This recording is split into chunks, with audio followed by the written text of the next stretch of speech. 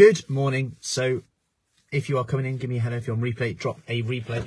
So I wouldn't have thought of having anything like cheese on toast, bagel with cream cheese as, well, I'd have been thinking I can't have that because of the bread, or I can't eat that because of the calories, because of the fat.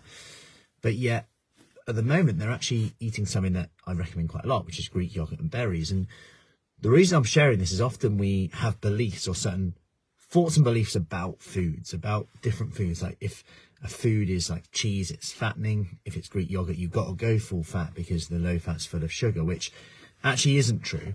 But our beliefs hold true to that. So we might eat Greek yogurt and berries, which is delicious and great, by the way.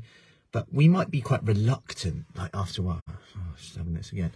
When if you actually looked at the nutrition, you might be able to have like something like cheese on toast for like the same within reason nutrition. Might be slightly lower on protein, but given that consistency and persistence is the key thing here, that we want you to do it for long enough to get the results you want. We want it to be sustainable because you're feeling good, because you've got lots of energy, because it fits as part of your day.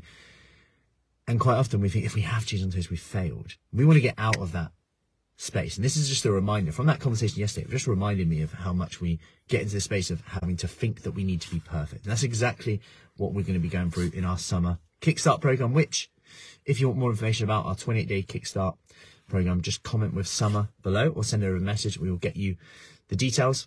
Have an awesome day. And remember, it's total calories that are king, not good foods, bad foods, our thoughts about foods. And the key thing is to challenge these beliefs sometimes. Why do I think that food's fattening? When you actually just look at the macronutrients, the nutrition of the foods, it can open up your eyes a little bit more. So have an awesome day. I'll see you soon.